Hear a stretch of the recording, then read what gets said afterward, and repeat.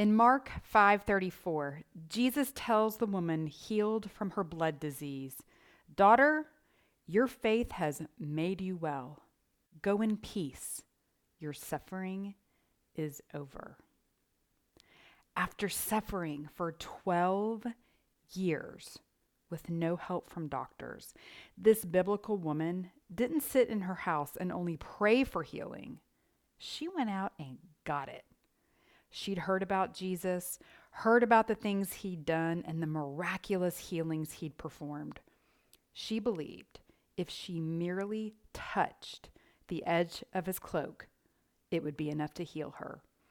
And because she did, the power of healing was transferred to her immediately. She believed, she acted, she received. Her faith had feet. Friends, sometimes we have to act in order to activate our blessings. God loves to see us move toward him in faith. How can you step out and meet the Lord today?